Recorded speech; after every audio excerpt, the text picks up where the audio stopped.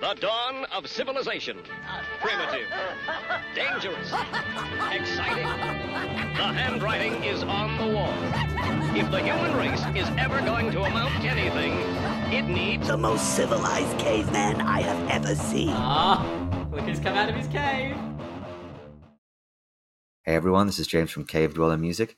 I am flying solo today. Brendan is not here, but I do have Shelley from Hate Meditations and Jason, aka Lone Goat.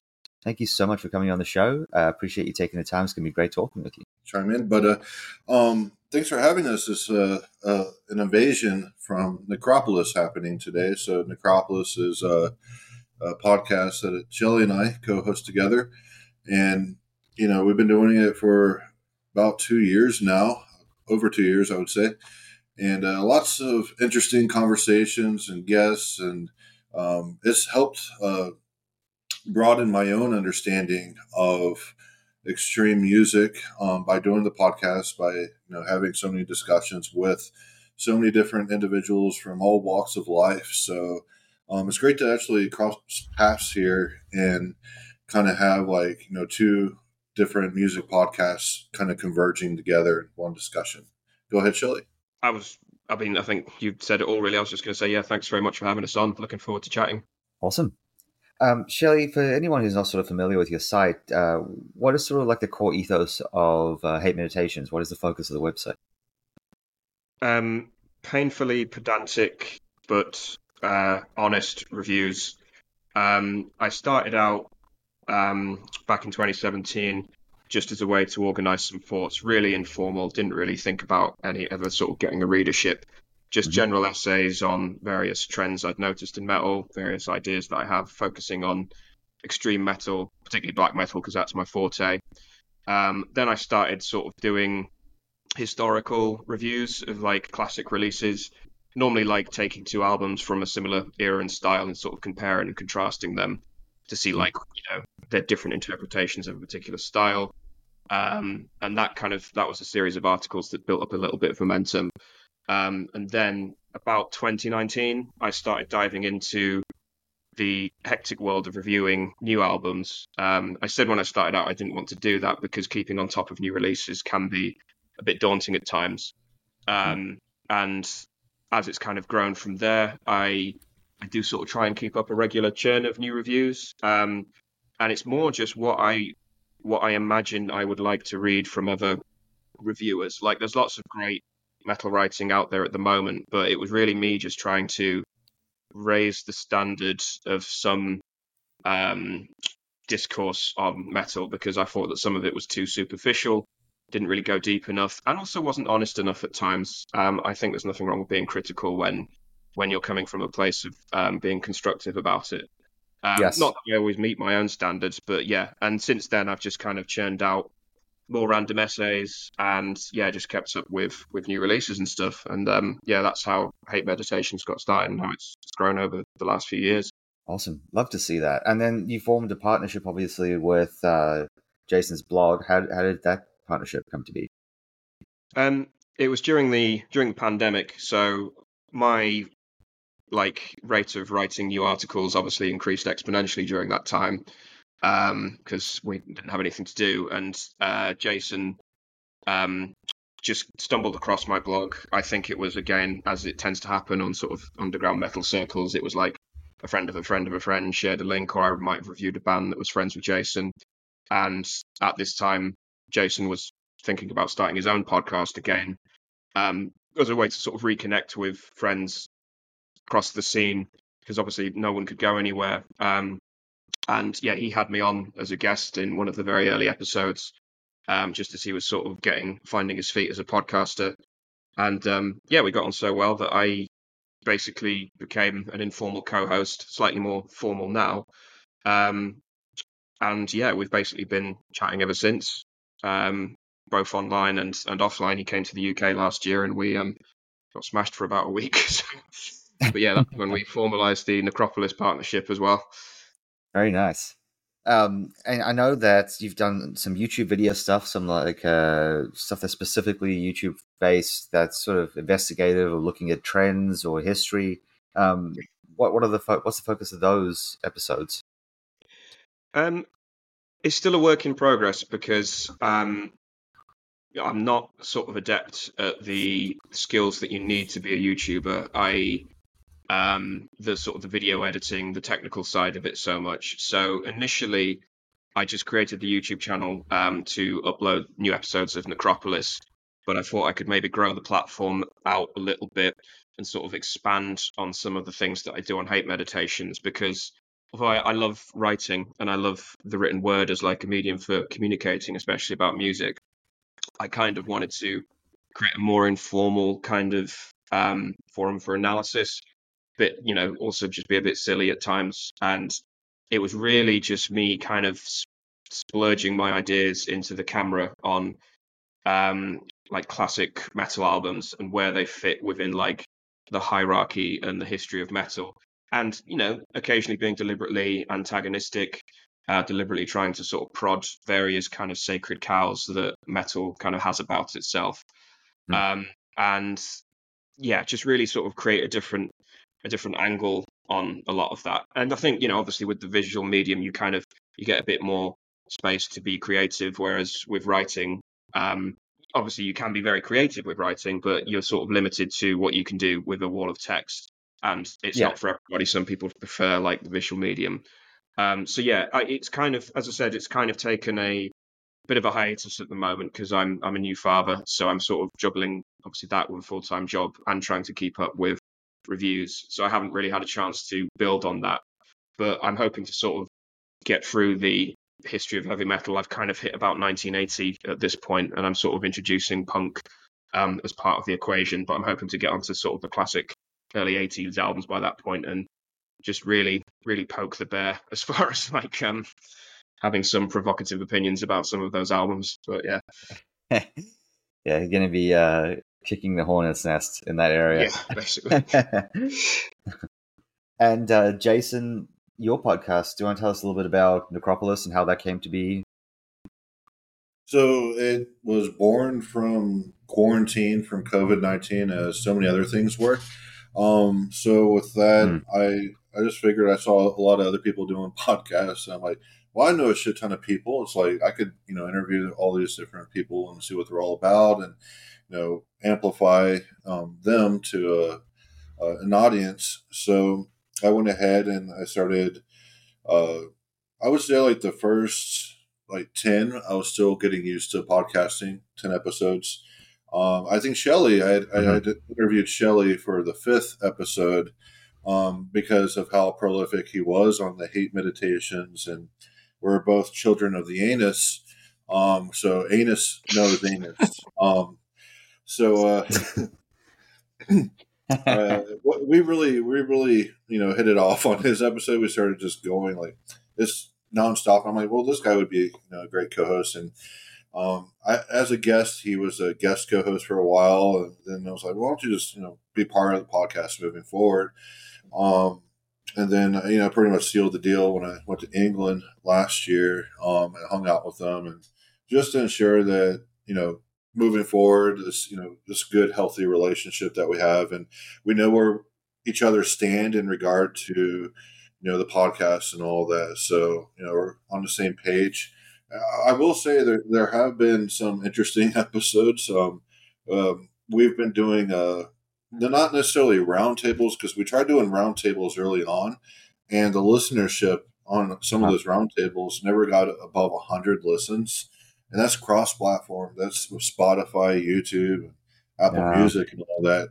But once we started doing like the focus episodes, which essentially is a roundtable, but on one specific topic. So we do like a deep dive on, like the last one we did was on Norwegian black metal. And I know all the guys really enjoyed chatting about that. And I found that if it's a focus episode, it tends to do a lot better with the listenership. So it's still not, a huge podcast or anything. It's average, 200 to 400 listens per episode, which is better than some, but, obviously there's way bigger podcasts out there. Right. But we definitely have a large enough audience to keep going, in my opinion.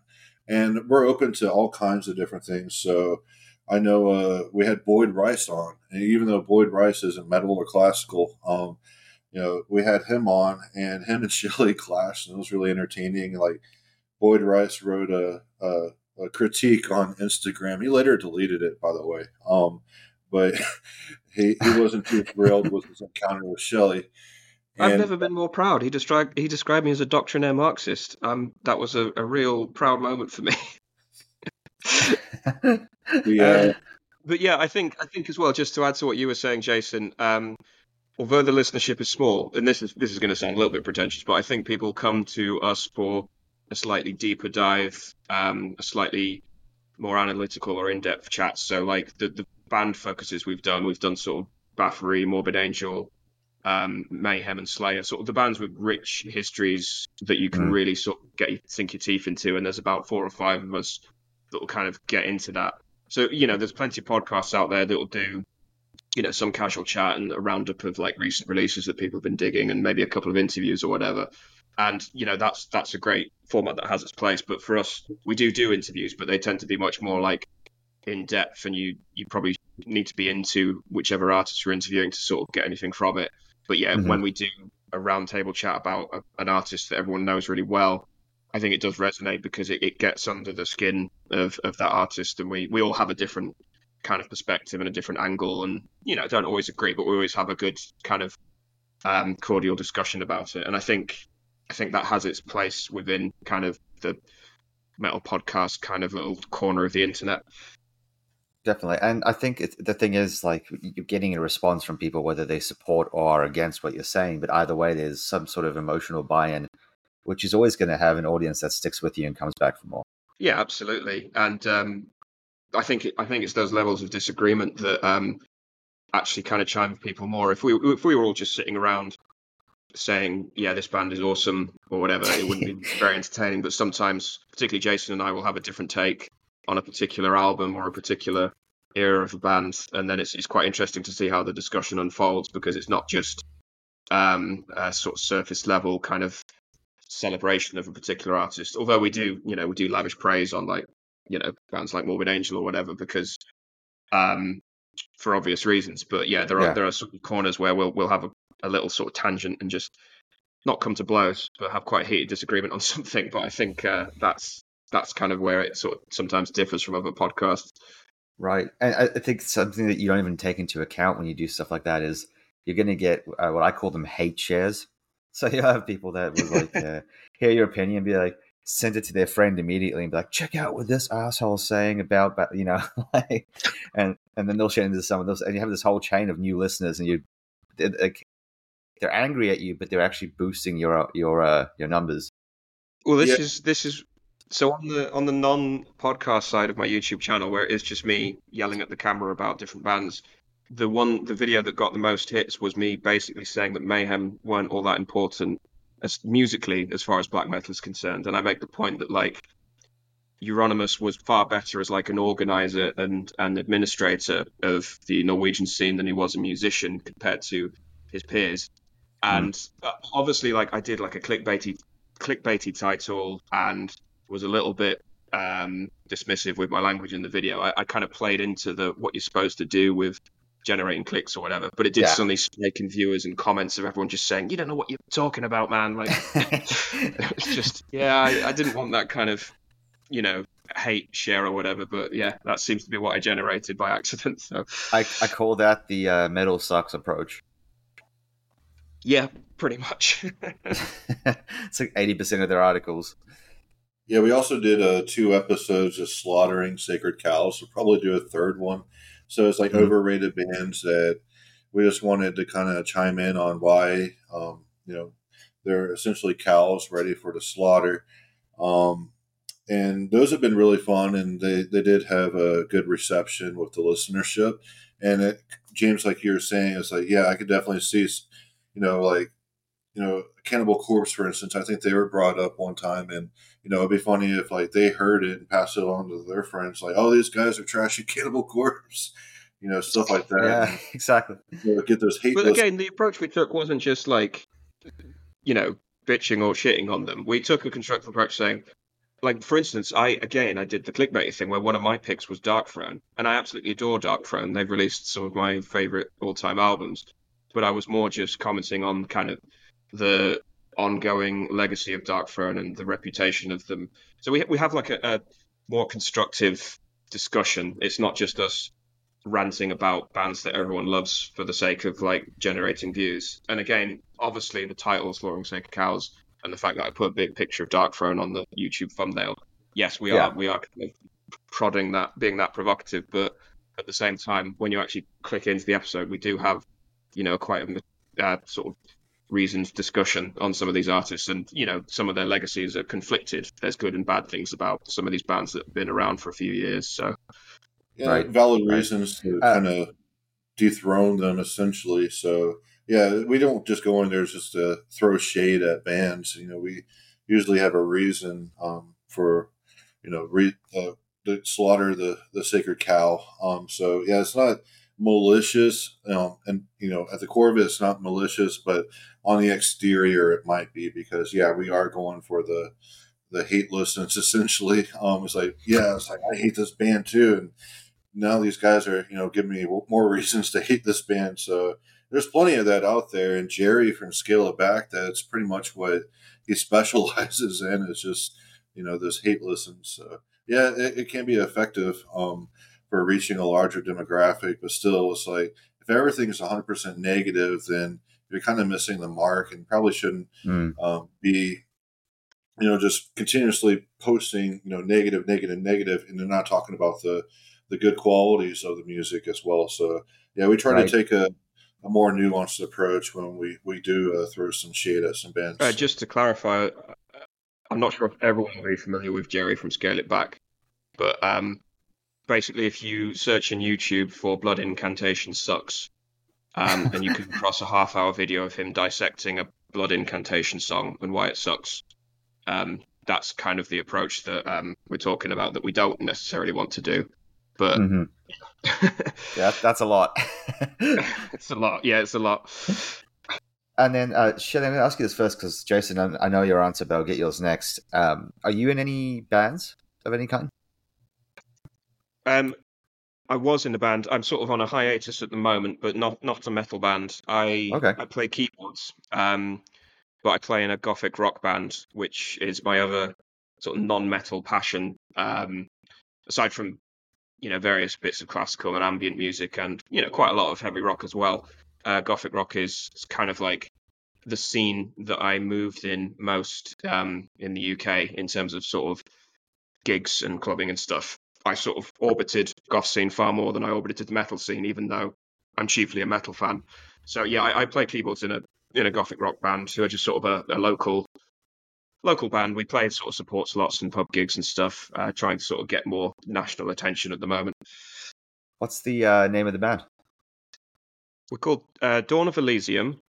They came up with that name before I joined, but it's essentially an amalgamation of two Fields of the Nephilim albums, Dawn Razor and Elysium. Oh, cool. And if I had joined when they were still making the name, I would have come up with something different, but it stuck and it's on flyers, and by that point it was too late to change, and it's 10 years later and we're still called Dawn of Elysium. So it's done. It's done, yeah. And then, Jason, I know you're in a couple of different things, or have been over the years. What are you currently playing in?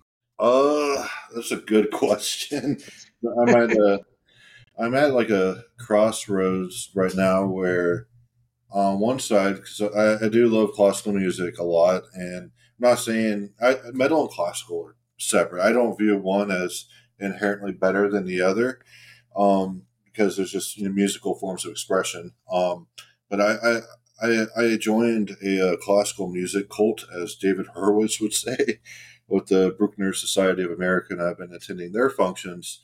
And it's great to be around so many musicologists and college professors, and really talk about the music of Bruckner, as well as other composers, really in depth, and things that I haven't discovered on my own that they're able to elaborate on, and so there's a classical music side where I want to make my own music more sophisticated, but there's also kind of like the metal and abrasive and dissonant side of my endeavors. But yeah, GoCraft had essentially wrapped up. It was a 5 album concept where um, I had the first album was called All for Naught, starts with an A. Second album starts with a B, etc. And it spells out Abyss. So there was a 5 album concept. Um, and with that, it's like I'm thinking in the future what I'll probably do with GoCraft, and I probably should change the name honestly, but is to record on my acoustic grand piano and really focus on composition a lot more because the GoCraft, I think only a few of those pieces would hold up under like true scrutiny. Because I would say I went into a very feral and the song constructions and all that. I mean, I do conform to Western harmony and all that, but I would say it's in between like soundtrack music and like classical music or sophisticated music. It's in between, and I want to push it more to the sophisticated side. So there's that. I'm still at the crossroads of GoCraft, and then there's the gnome stuff, which started as a joke and still remains as a joke.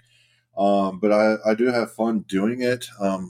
Fanning the flames of the nerddom of Dungeon Synth, and yeah, it's been really fun doing that. Just release after release, not really giving a fuck about what people think about it, and the music's very simplistic compared to the Goatcraft. But what I do in the Garden Gnome is I do put a lot more emphasis on modulating. So especially the last 3 or 4 Garden Gnomes, there's a lot more modulating going on, and so in that aspect, I am learning a little bit more about modulating, but shifting from one key to another. The Garden Gnome started as a joke during the pandemic, where I saw like there was hot dog synth and various other kinds of really idiotic, I would say idiotic types of dungeon synth, and the bar was really low with the dungeon synth. Um, so I decided, screw it, I'll just create a little silly fucking dungeon synth project, and immediately it came to me. It's like, why don't you call it Garden Gnome? Because I had always kind of viewed the music of summoning as a little gnomish, so I immediately went to the Garden Gnome, and I came out with true Norwegian dungeon synth, and that actually performed really well. I actually sent that to Mortis as well. He never responded; he left me on scene, but I just kept churning out the Garden Gnomes, just recording it right on the spot. Record like 11 tracks in one day. I know it's really shitty practice to do, but I was having fun with it, and it was a lot of humor injected in it. So I would say once I started using the MIDI drums, that's when the project got a little bit more sophisticated, but it's still really lowbrow cave dweller stuff. So yeah, and there's been a lot of tomfoolery. I love the level of detail that you go into with the lore on each album as well. I think that's a big part of why people enjoy it. Yeah, I started doing that with the more recent releases, because I know like some dude came up with a list of what makes Dungeon Synth, and one of the aspects is lore. So I started doing little write-ups and all that, and I think it started with not true Norwegian Soviet Socialist Republics, the one with the hammer and sickle on the cover with the gnome. Yeah, and yeah, that one spread like wildfire. Of course, it's and really funny stuff. But yeah, that's pretty much it. This Garden Gnome it could be better if I spent more time on it, and I know some people, they kind of shake their heads like, well, you could have made this better, put in more effort, more work, make it something that you're truly proud of. But I'm proud of it.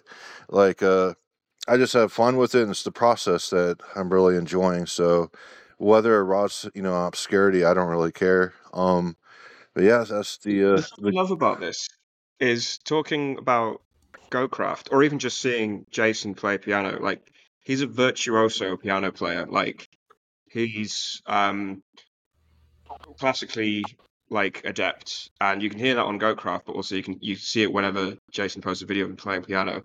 And then you have this Dungeon Synth project that started as a joke, sort of slash meme, but it's been going on again, since 2020. And as you mentioned, like the lore keeps expanding, keep branching out into different aspects of like fantasy or politics or philosophy. Like the latest one is centered around Hegel and stuff. And it's like because Jason's from Texas and I'm from Leeds, I'm not quite sure if he's joking or not. When he takes it this far, it's like, has the joke stopped and it started becoming a sincere project or not? Or is it just a joke that's like really, really, really well played out? But people pay money for it. People, pay for the downloads on Bandcamp. It's got like coming out on cassette. I just love that it's been taken this far and it looks like a genuine Dungeon Synth project at this point. And it's as good as, some of the new Dungeon Synth projects. So Yeah, I found Right. out a lot of the people in Dungeon Synth bands, they don't actually know how to play an instrument. It's all just, clicking with their mouse and Audacity or whatever. And Yep. and so it's not really true, like musical backing to their projects. And so what I do is, I have keyboards, so I have a Korg Triton and a Korg Kronos. I record straight from the keyboards, but I use a metronome to throw the drums in afterwards. But yeah, it's all coming straight from my keyboards. The only time I've ever messed with like MIDI music was on that split Goatcraft with the Plutonian Shore. That was just my first experience with the MIDI sounds, and I thought it was a really tedious project. It's like I could have made the music on keyboard so much faster than I had like a MIDI keyboard too, but just trying to clean it up and getting the sounds the way I wanted them to sound, it was very tedious. So I prefer to actually just whip out a keyboard and play on it. Right. I think it sort of gives the music a different sort of feel to it. Like I don't know, it plays out. You can tell when someone's done it that way. Yeah, I guess so. But MIDI can sound really convincing. I know, like even with notation software, they can do like plugins, and there's like a Berliner Philharmoniker plugin where the orchestras sound very real. And so yeah, there is a very convincing sound coming from MIDI nowadays. 20 years ago, anyone could tell if it was MIDI, but nowadays it's really blurring the lines. But yeah, I definitely prefer to physically use my fingers to create music rather than pointing, with a mouse and clicking and moving things around. So that's my preference. But yeah, the Dungeon Synth, there's a great deal of those guys who don't really know how to play music, but they're really adept at, organizing MIDI files and, dumping stuff and organizing, cutting and pasting and all that. So okay, so I don't want to go off on too much of a tangent into Dungeon Synth, but this is one of the reasons why I find it fascinating because that's what people used to say about punk rock is that it was almost like a rebellion against 70s progressive music because that was becoming too technical and too esoteric. So it's like, let's bring it back to basics. You don't need to know how to play guitar. You just need to learn a couple of chords. Everything's in 4/4, whatever. Plug in and go. And the thing I love about Dungeon Synth from a sort of, philosophical point of view rather than necessarily a musical one is just, it is very DIY. It's very kind of, anyone with a, broadband connection and a laptop can start a Dungeon Synth project in theory. And I really like that democratic aspect to it in that the ratio of listeners to creators is very, very high as well. In that, like, everyone's got a Dungeon Synth project if you're in that scene. Yeah, very true. Yeah. And I find that really interesting, but I'm not sure why yet. I have an angle that I want to tease out there, but yeah. I do like how decentralized it is. So there's some quote unquote Dungeon Synth labels. I know the Hegel Gnome is coming out on cassette next month. So there's that, but it's still really decentralized. Like it's just, people posting their music online. And granted, there's a very short shelf life with this as well. Like, I noticed with the Garden now, I still get listens every day, but when I come out with a new release, it will definitely spike hugely. It'll spike, and then after a week or so, it's back to the normal, like 5 to 20 listens a day. Nothing too crazy, but that's just on the Bandcamp. But I like how decentralized it all is, and I wish metal would take a similar route as that.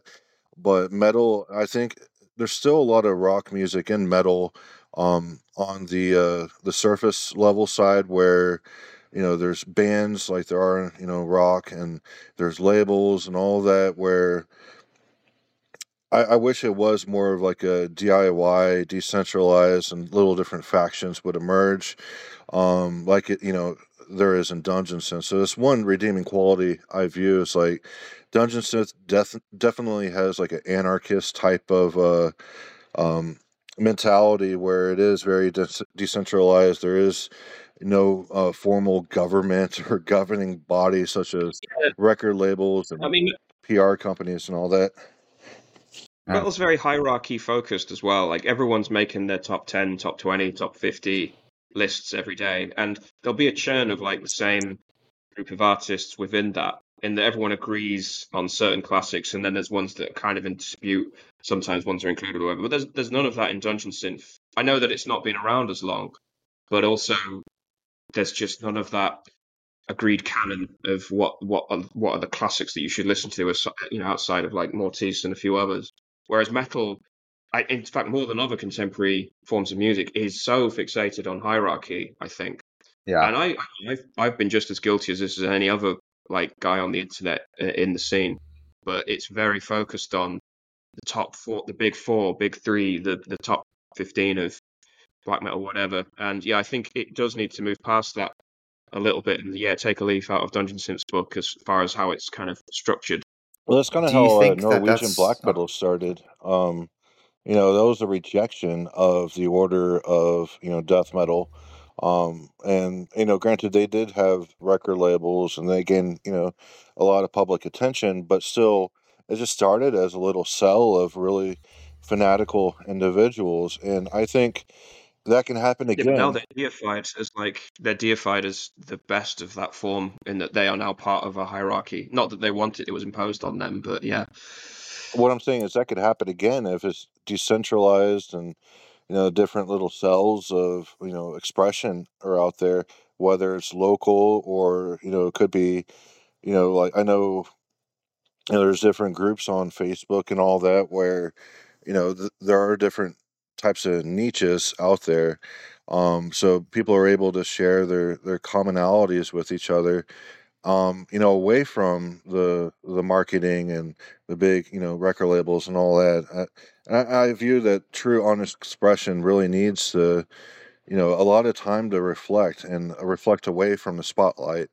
And that's what's I like. That's good about Dungeon Synth. I wish the quality was better in Dungeon Synth, but like if Metals had the same type of organization or deorganization or whatever as Dungeon Synth has, there could be some really interesting things developing that everything's coming from left field all of a sudden. So um, that's what I would view as the ideal state for um, how metal should be with the musicians and the bands and all that. It should be a lot of self reflection away from the spotlight. That way, they're able to refine their own expressions away from what is expected of them. And a metal, extreme metal, there's like the hierarchy, as Shelley was saying. So you're expected to be like the hierarchy essentially, and I view that we need to move away from that. Those legacy bands have been doing the same shit for fucking 30 years. It's time to really focus on our own, personal expressions, and not what other people expect of us. And decentralizing, metal in that aspect, I think, would be more positive than negative. Well, question for you. I mean, two questions, I guess. First one I'll say is going to be: do you think it's damaging to bands to constantly be compared back to these classic artists? So, like, do you think a new band that's starting out, this fact that they release their first song, right? Someone listens to it from a music review site, and immediately they get said, "Wow, you sound like this band, this band, this band, or this band from this classic thing." Do you think that's harmful or helpful? I would Mixed say feelings. as descriptions, for reviewers, it's definitely helpful. That way there's something that's like that expression already out there. Therefore, that's why you're dropping that into the conversation. But I view like there's so many different ways we could approach extreme metal. Granted, there's all the different subgenres, and I think that can be expounded on way more than what currently exists. But I don't think the model would result in commercial success as it was in like the 80s and 90s. I think the glory days of mainstream consciousness of extreme metal is definitely past us. But yeah, I don't view it as inherently bad. But when something is so much like something else, it's like, why bother? It's not really Yeah, authentic. I tend to agree because as someone that reviews a lot of music, I do find it useful, but Right. I've tried to move away from comparing newer artists to particular bands, like, oh, they sound like Entombed, Me they too. sound like At the Gates or whatever, and trying to say, oh no, they borrow from, say, Swedish death metal with a particular Hmm. guitar tone or approach to D-beat punk or whatever, but they've mixed it with some other kind of current of tradition. Right. But I think, whilst that's not disparaging, and as Jason pointed out, it is utilitarian in that as a reviewer, you can immediately say something and the reader will know, oh, right, that band sounds like this Right. because, I know what that sounds like.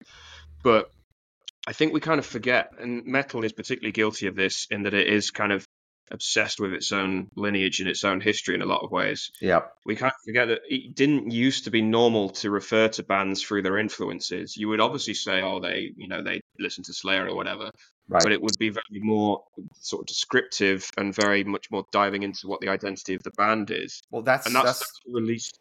Sorry, go on. Oh, so I was gonna say that's what I'm getting at is right there, is that because I, as someone who reviews music as well, I make an active effort not to spend too much of my review comparing bands to other bands.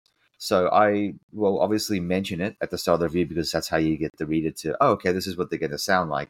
So say like, okay, this band sound, obvious influence from Morbid Angel, vocalist sounds like blah blah, but then you move on and then you actually focus on what that band is doing that actually makes them worth writing about. But I've seen a lot of reviewers online who basically the whole point of their review is just making comparisons. And like that's lazy journalism in my opinion.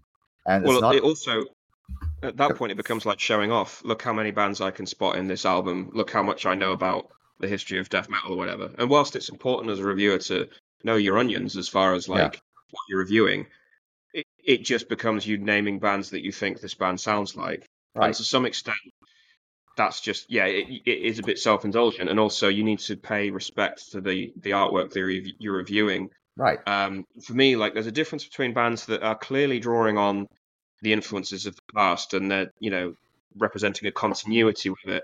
And then Yes. there are bands that try to actively break with it.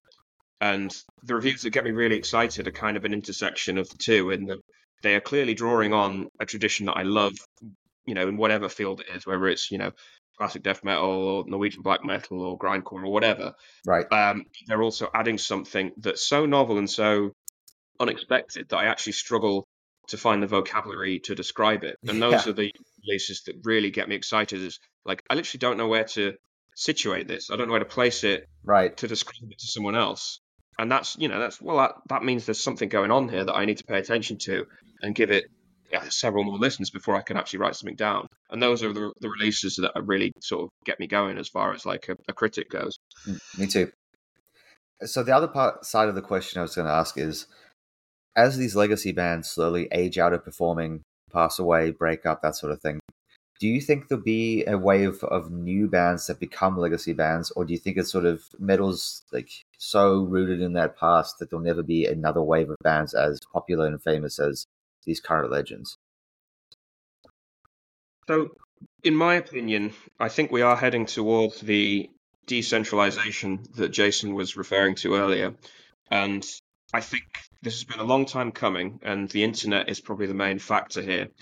And you see this across all arms of culture, not just metal. Hmm. But the internet has kind of destroyed prime time viewing on TV. It's destroyed kind of mass culture that we were familiar with in the late 20th century in a lot of ways. And this is kind of why you've got a huge burst of nostalgia over the last, 10, 15 years across films, across music, across TV, across popular culture in general. And old school death metal is just kind of one particular arm of that. And I think as the older acts eventually do, as you say, like break up or retire or pass away or whatever, it will still take a monumental effort to kind of fill the zeitgeist with anything else, because your Kisses and your Metallicas and Black Sabbaths will leave such a gaping hole. But I think metal is already undergoing this process of decentralization. There are lots of local scenes, there are lots of semi-local scenes that kind of reach regional or national kind of fame. But it's been a long time since a band broke out that could headline, a Hellfest or a Bloodstock in the UK or a Wacken that didn't form in the last 30 or 40 years. Like, I think Mastodon, and they're quite old now. They're not a new band, but I think they're one of the more recent bands that could compete as far as popularity and headline a major festival. Whereas when you think in the 1990s, in the early 90s, it would be odd to see someone like Motley Crue headline a big metal festival, even though Motley Crue had only been going, not much longer than 10 years at that point. They wouldn't be considered old by today's standards. Right. But by the 1990s, culture had moved on from the 80s. Hair metal was dead. Things were moving on. Culture moved at a much faster pace back then. And now it just seems much more homogenous and weird.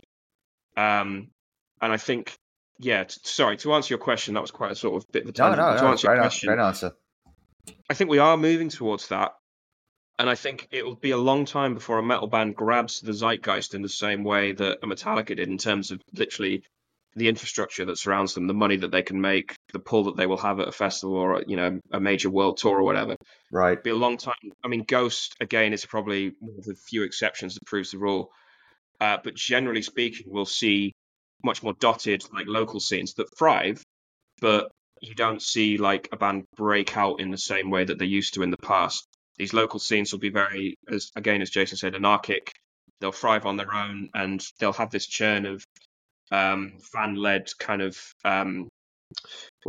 support, in that fans will still part with their cash and they'll still come to gigs, but it won't be on the scale that allows these bands to quit their day jobs and tour the world. So it depends what you mean by kind of the culture surviving. Because for me, as a reviewer and someone that wants to see metal reach the standards of artistry that I know it can, that to me sounds great, because it means we'll get this plethora and plurality of creativity going on. But obviously, you do need the commercial aspect if these bands are to export their art across the world. You do need money behind it. And I don't think we'll see that in the near future once kind of the older bands from the 70s, 80s, and 90s finally sort of throw in the towel. Right. Yeah, legacy. Yeah, I mean, that's legacy bands.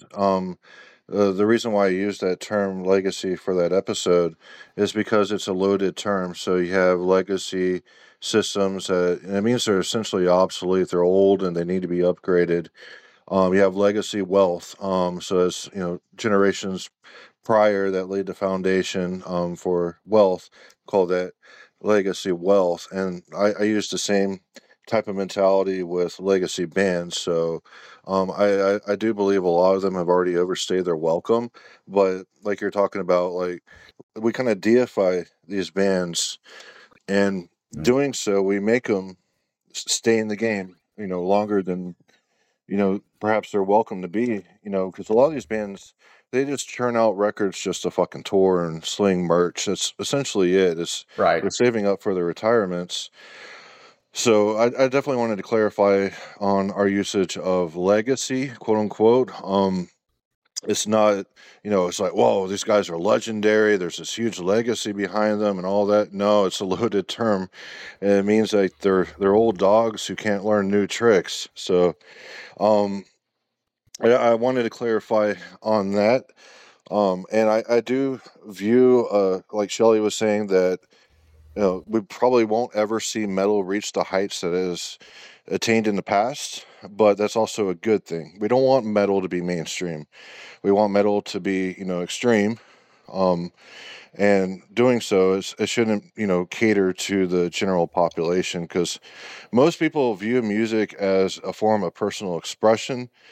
They're like adornment, like decoration for the personalities. They don't really have the fanatical nature as extreme metal people have. So, where it's very personal to them, and it's part of their own essence, essentially. So, the great subculture of extreme metal, for instance, where everyone's wearing black T-shirts because that's expected of them because they're so immersed into the aesthetic. So, just wanted to The chime in nightmare on the scenario for legacy me. part.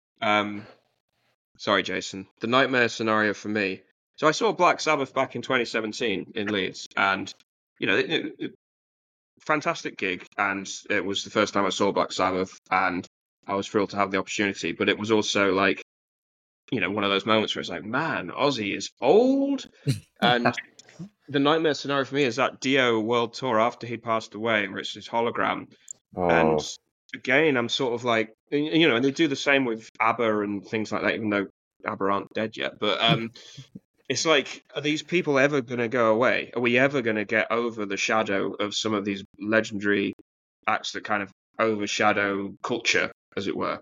And yeah, it's probably a bit of low-hanging fruit to comment on the dystopian kind of angle of it, but also it is really fucking dystopian to me. And I'm just like, yeah. there's so many. It's like, for me, it's like a corporation where the older employees aren't retiring and they're keeping the younger staff down from getting their promotions or whatever. They're occupying the jobs that should be, everyone should be moving up the ladder And they're of less like progression productive. They're in less their career. productive. They take long lunches and they roll in late Yeah. and leave early. Can't So use they're not software good for the properly, don't know how to use a organization. computer right.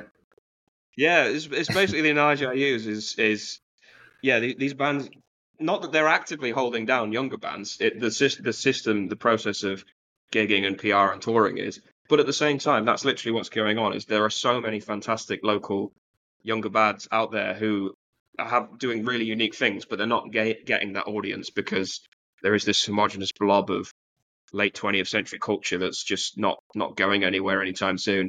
Yeah. No, great answer. So here's a slightly, I mean, this will probably be the last topic because we're almost out of time, but what are your thoughts on AI music? Do you see it as something that's a useful tool, or do you see it as something that's dangerous to artistry itself? So I heard your podcast with Brian Malone, and you posed the same question to him. Mm-hmm. And that was essentially they view it as like you should use every weapon in your arsenal, essentially, to refine your own expression. And I kind of disagree with that. With the garden gnome, I do not use AI. I may have used an arpeggiator here and there, just because I'm lazy.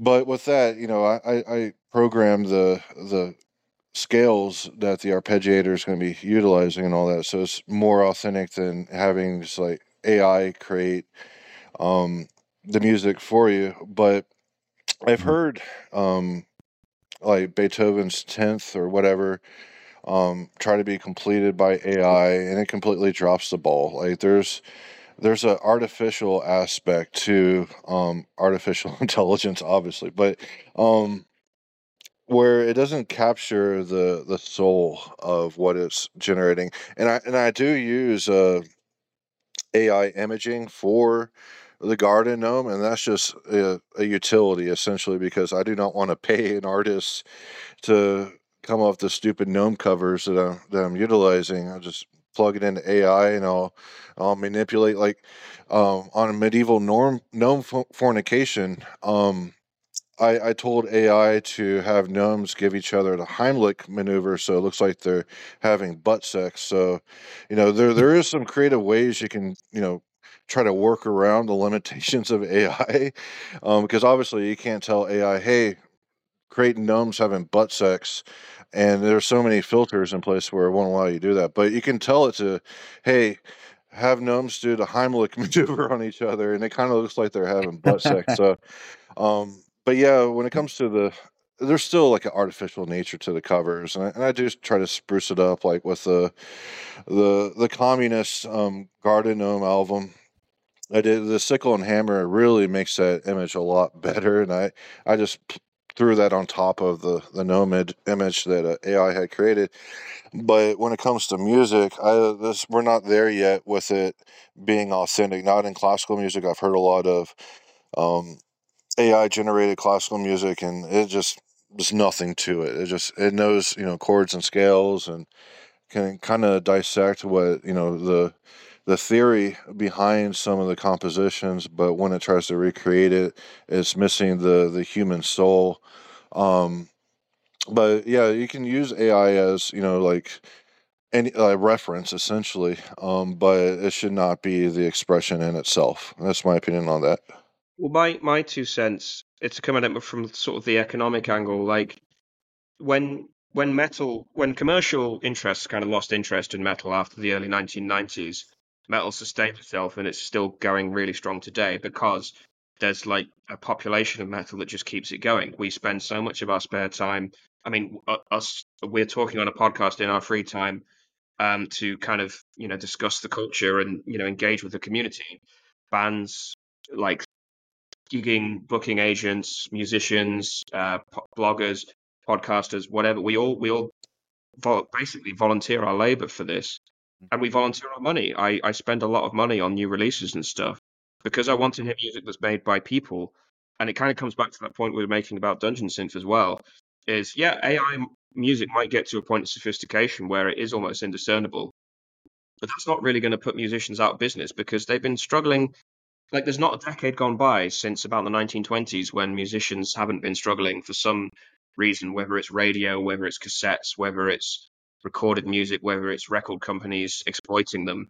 There's always going to be a decade where musicians are exploited for one reason or another.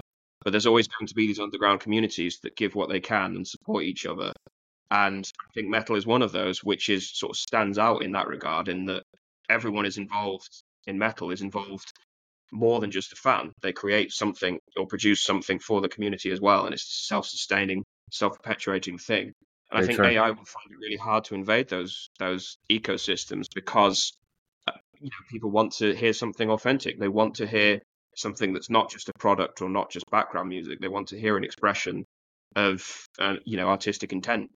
And I think I don't want to predict the future because I'm not an AI expert, but I think metal will be one of the most resistant subcultures to AI for that very reason, because it is so focused on um, the expression of like something unique and so self-supporting that I think that it will just sort of immunize it against AI for much longer than other forms of music. Do you think music What I has been overvalued, like in the 80s and 90s, where we were able to create, like the behemoth mega million airs that Metallica is? Um, do you think it was overvalued and now it's just kind of plateauing to where it should be? I think what's happening, the mythos of the artist or the grand rock star has been overvalued. I think artistry is definitely undervalued. I think that should be that should be a paid job just like any other, but it's not because most artists have a day job. But I think the mythos of the rock star, the legend, the bacchanalian, intoxicated, whatever, that was definitely overvalued, and it kind of bought into the over the top culture of the 80s and 90s. And I think, as we said, we're still living with the legacy of that today. But I think AI is another interesting kind of challenge to what metal is. But I think metal does need to move away from that rock star kind of hierarchy and into a more egalitarian, anarchic kind of infrastructure. Also, AI can only repackage what has already been done. So the Yes, yeah. algorithms, it true. can't create something truly new, because it Hmm. doesn't have new as a reference. It has what has been pre-existing. Yes, you can experiment around, like make a jazz fusion death metal rap project or something like that, and it can create some approximation of that. But when it comes to true general expression, something that is new and unique, AI is incapable of doing that because it's limited by the algorithms of the whatever it's referencing. So it can't reference something that doesn't exist yet. So There is Right. a limitation there as well. Um, and I have a little anecdote. I know we might run over a little bit, but we're talking about how, well, Shelley was talking about how some musicians are essentially exploited, and they're unable to make money, substantial amounts of money to live on. Um, that happened during the Great Depression of I think it was 1920s or 30s, around there. And my grandmother had remarried. Um, his name was Charlie Lamphere, and he was a jazz musician who played with Frank Sinatra, Mildred Bailey, and all that. But he lived through the Great Depression as a musician, and it was money, or music did not have any monetary value at all, because back then it was hard just for people to get food. Therefore music, there's no value to it when the times are tough, and he lived through that.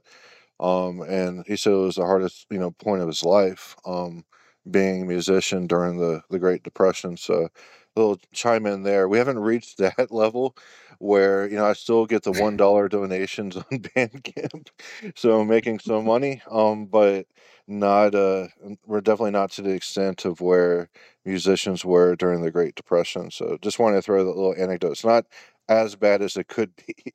And honestly, we shouldn't be in music for money anyway. I know there are professional musicians that play in orchestras, and session musicians and bands, and et cetera, et cetera, et cetera, that, they get really proficient at just playing music in general, not necessarily creating their own. But for the creator, I definitely like the model of how composers would, they would write their music, and in a lot of instances they never heard their symphonies performed during their lifetimes, so they wrote symphonies and that never got premiered. Or like Anton Bruckner, it premiered very late in his life, where he started gaining, mainstream appeal in Vienna. So he went the majority of his life, just refining his expression to such a great extent that by the time he started getting popular, he had so much great material that slowly started, making its way across the world. And I do like that model where you're forced to self-reflect and refine your own work, and create music that has substantial meaning. That transports people beyond the crass bottom line of reality. So I do like the classical music model of the composer, that is always struggling, and because through struggle you're able to gain a lot of insight into yourself, through overcoming obstacles and all that. So I do like that model. Do you have anything else, James? Yeah, just a final question that I ask everyone that comes on the show. I'll ask you both, but you can answer whatever order you prefer. It's a hypothetical. If you were stranded on a desert island and you only had a solar-powered Discman and 3 CDs to listen to on repeat until you got rescued, what would you want to have with you? It's tough, I'm sorry. So 3 CDs, so you can't have like a double album or a symphony cycle or something like that? Oh, as long as if it's a double album in the same cassette case, that's fine. Like, just 3 albums, I guess. Doesn't matter how many CDs between those. That's a good question. So with metal, definitely, I would just choose the first A, the B, and the C of the Morbid Angel. I'll keep it simple. The Abominations of Desolation, Blessed Are the Sick, and Covenant. Nice. Good choice. All right, so I'm going to hit my 3 favorite genres.